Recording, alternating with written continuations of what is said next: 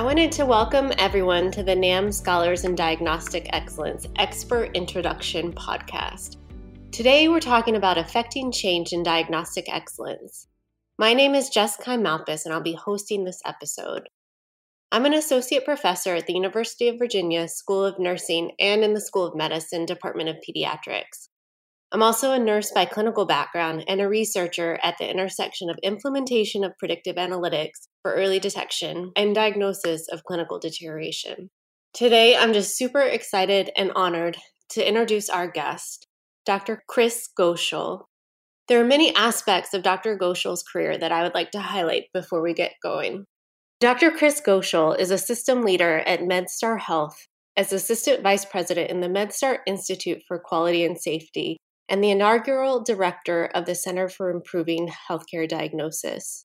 As you can probably tell, she is keenly interested in cultivating clinical and administrative leadership to improve the science of healthcare delivery and improving diagnostic processes. She's also a professor in the Georgetown University School of Medicine, and Dr. Goeschel also serves as faculty at the Johns Hopkins Bloomberg School of Public Health. Her professional trajectory includes significant and diverse healthcare leadership experiences as a critical care nurse, as a hospital executive, and as founder and first executive for the Keystone Center for Patient Safety and Quality. She's also been appointed as an advisor to the World Health Organization, and she's contributed to large-scale improvement projects globally and ARC-funded initiatives that have spread bloodstream infection reduction to every state in the United States and Puerto Rico. Dr. Goeschel has published numerous articles and book chapters related to quality and patient safety, and she also participated in the National Academy of Medicine committee that released the Prismatic Report, Improving Healthcare Diagnosis, as a part of the Crossing the Quality Chasm series. So I'm so excited to talk with Dr. Goeschel today about her impactful work and wanted to extend a warm welcome to her on this podcast. So Dr. Goeschel, I've hit a lot of your highlights, and they're numerous, so I've edited that down. But can you give me, in your own words, a little bit more about your background and your career, and specifically how you discovered your own research interests? Sure, thanks. And please feel free to call me Chris. Probably the most interesting thing for me as I reflect back on my career is that I wanted to do well for patients. And as a new RN, that absolutely focused on the bedside care that I was providing. As I became more sophisticated in my care delivery, I began to see things that weren't quite the way I thought they should be. And so I pursued opportunities for nursing leadership positions. I never aspired to be a health system leader or to focus on diagnostic excellence, but I've always been, I will say, curious and inquisitive. I grew up in a household with 7 kids, not a lot of money, but parents who convinced me that there was nothing any one of us couldn't do if we put our minds to it. And so with that sort of background, I've just always been looking at what's on the horizon. If we knew a little bit more about something, how could care be better for patients? I can remember the names and faces of many, many, many, many, many patients of mine throughout the years. And it wasn't always because we provided great care. Sometimes it was because I was left wondering what else we could have done. I think that leads to this whole section on affecting change, and you're known for several areas of your impactful work. I wanted to learn more about your ICU and bloodstream infection work that was supported by ARC and the steps that were required to get there. The bloodstream infection work really took root because I'm a voracious reader, and I read about some work that had happened at Hopkins to kind of reduce bloodstream infection rates, and I thought, well, why couldn't we do that everywhere? The part of me that, way back to that thing I said in terms of growing up thinking there was nothing I couldn't do, I reached out to Peter Pronovost cold. He didn't know me. I didn't know him. Said, it's great you can do that at Hopkins, but why don't we figure out if we can do that in my state? My state's like a little microcosm of the country. I just sparked his curiosity. He said that afterwards. He had no idea who I was. He kind of thought I was a little bit loony at the time. But I'm a firm believer in start where you are. Start where you are. I meet people who are like, I want to do this big national project. It's like, great, what have you done locally? Well, not too much yet. In the ICU work, we had intensive care units that said, we can't do this in our whole unit. It's like, great, then start with one patient on one shift with one physician or one nurse provider that's willing to try this thing. Just start where you are, and you will learn what will work in your organization. And clearly, the 108 hospitals that participated in that Michigan project adapted the work to fit their local culture, but it demonstrated for me, and I think for the Hopkins team that was working on it, that really good ideas put in the hands of people at the front line can change the world. The sad part for me is that most people at the front lines of healthcare don't believe that they can change the world. They think there are so many pressures pushing down on us, and there are many. I'm not minimizing that. But absolutely, that's where big change starts, in my estimation. At the bedside, one provider, one patient, one shift, opportunities abound. We did that work, got funded, reached out, wrote for a patient safety grant. ARC was just issuing matching grants. Dr. Pronovost had no idea, like I said, who I was. Interestingly, we got the funding. I had to convince then the president of the hospital association to let lots of hospitals join because the hospital association had never got involved in research before. And he said, well, how many hospitals do you need? And I said, well, we want at least 30, but I've put out the call and lots are saying they want to participate. And we started that work. And he came at one point and said, what do you do in the boardroom with all those hospital leaders? I said, excuse me? And he said, well, you have these meetings with them. What do you do in there? Because the boardroom is never full and people are never laughing and excited and happy and energized when they leave the boardroom. But they always are when you have these meetings. I say, I sit in the room and we talk about what we all care about and they learn from each other and then we go and do it. I think there's beauty in that. That's the whole networking capacity, sharing what we learn. We always say, take whatever I've done, use it, make it better, and then give it back. Tell us what you did that will improve what we started with, because the opportunities to improve are just as endless as the opportunities to start. When we started doing the work at the Michigan Hospital Association, I sat in on a board meeting of the board of trustees of the Hospital Association and went over the work that we were doing. Way back then, you could look this up, there was a little video called Beyond Blame. It talked about some of the early work in patient safety. And the room got incredibly quiet. You could have heard a pin drop.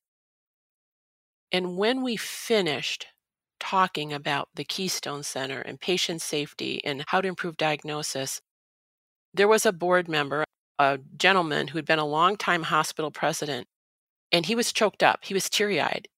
And he said, I thought this only happened at my hospital. And I've never been able to talk about it. We've come a long way since then, but there were people in that room that were executives, CEOs of their hospitals who felt isolated as though they couldn't talk about the events that were happening in their hospital because they thought it meant bad care.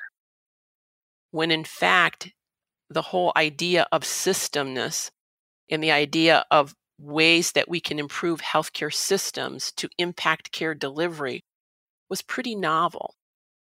That moment taught me that there is not an individual that you can meet who in their heart of hearts won't listen if you approach them where they are about the common thread. That's the way I have tried to motivate and move my research career, my research interests. People didn't jump up and down and say, great, you're on this NAM committee. Yeah, start this center.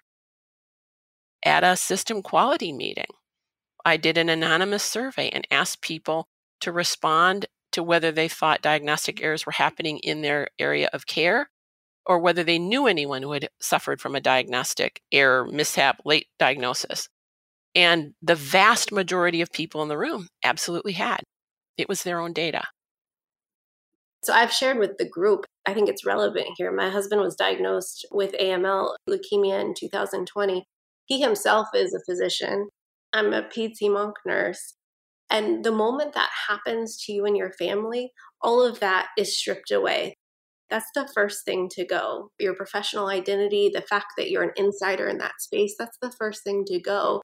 When we talk about patient-centered care, we're also talking about ourselves and our families and ourselves as providers. And being well for ourselves means being able to take care of our patients and families.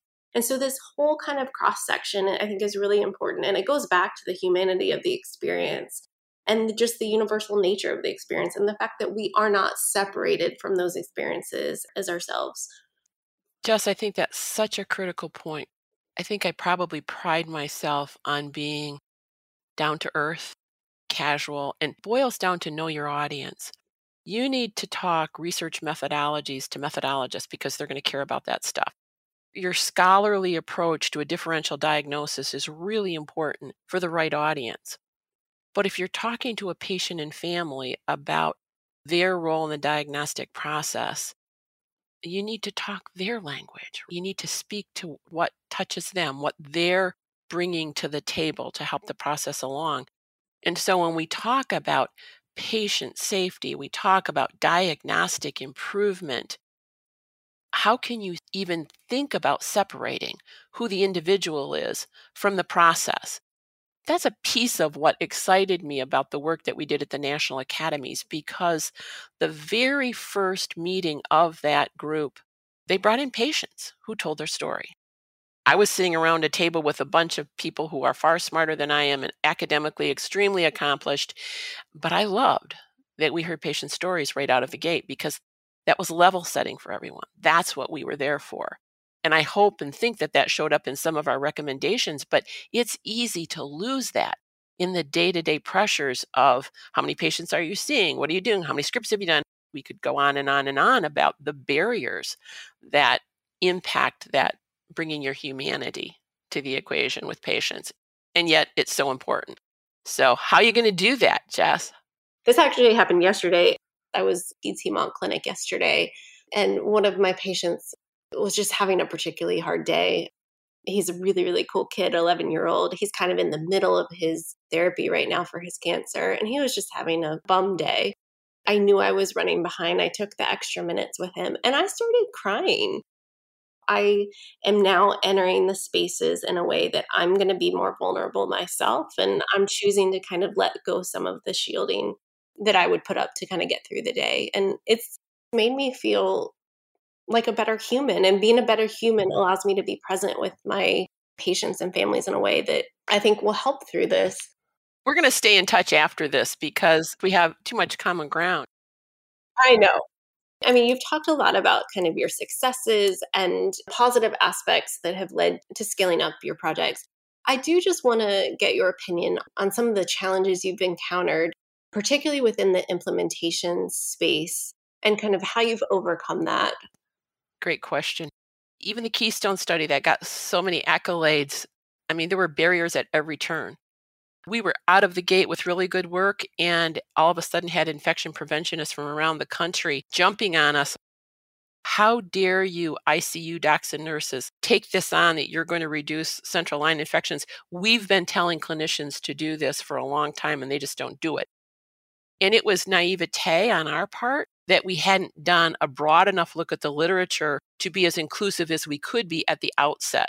So we did mea culpas to the infection preventionists in our state and across the country and went on to have good relationships with them. So really doing your homework, and I say inviting into the tent people who have done similar work or reaching out to try and learn from them is an important lesson.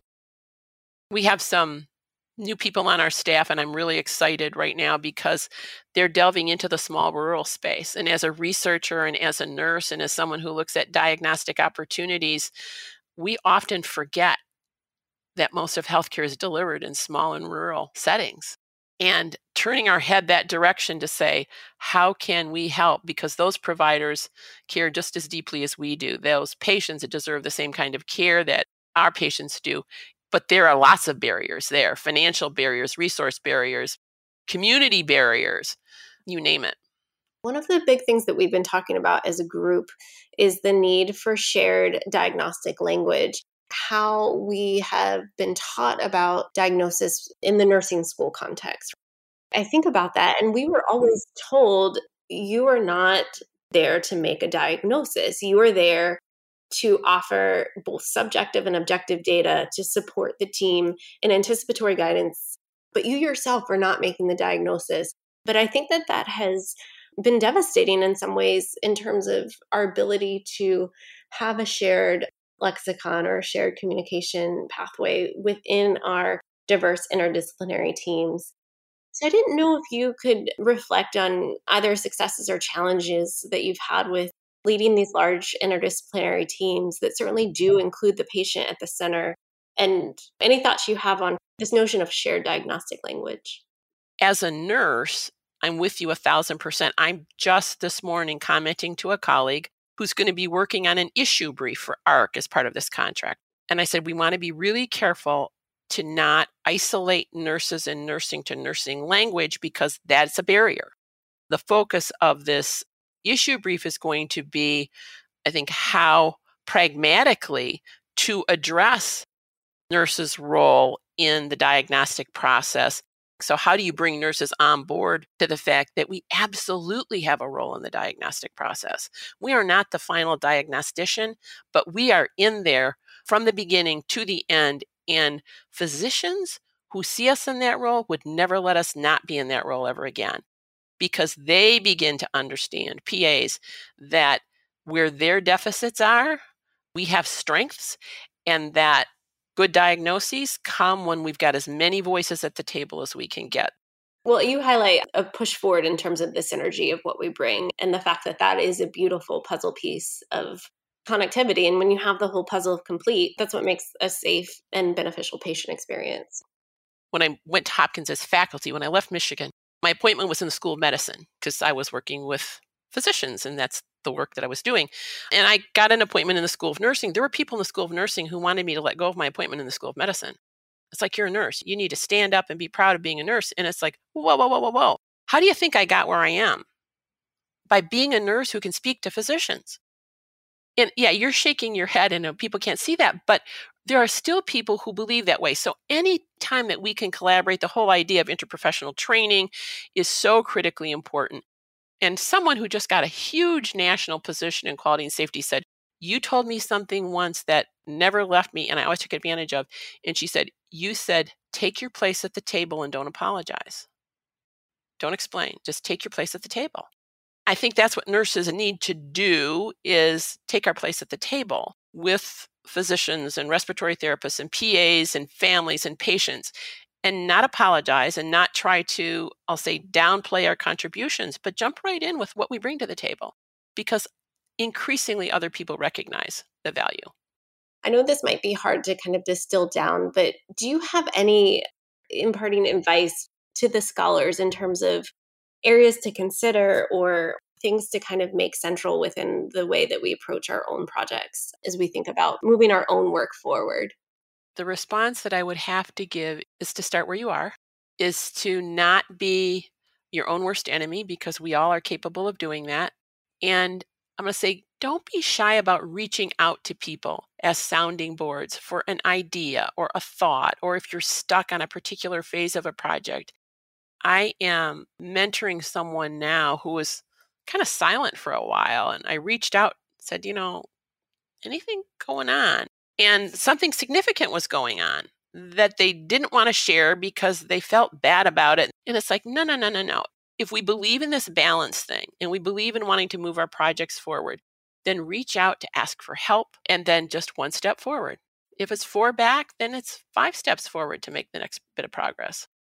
Dr. Chris Goeschel, I wanted to thank you so much. This has been so fun. And really, I look forward to continuing this conversation when we get together in the larger group. I really think that this notion of remembering where you are and taking it one step and one day at a time is critical, and something that we tend to overlook, I think, when we're thinking of the long-term picture. So those are all things that I know I'm going to kind of take and tuck away. But I just wanted to thank you so much. And this has been an amazing experience to get to chat with you. It has been an honor and a privilege. And now that you got me, you're never going to be rid of me. So stay in touch. Thank you. You're welcome.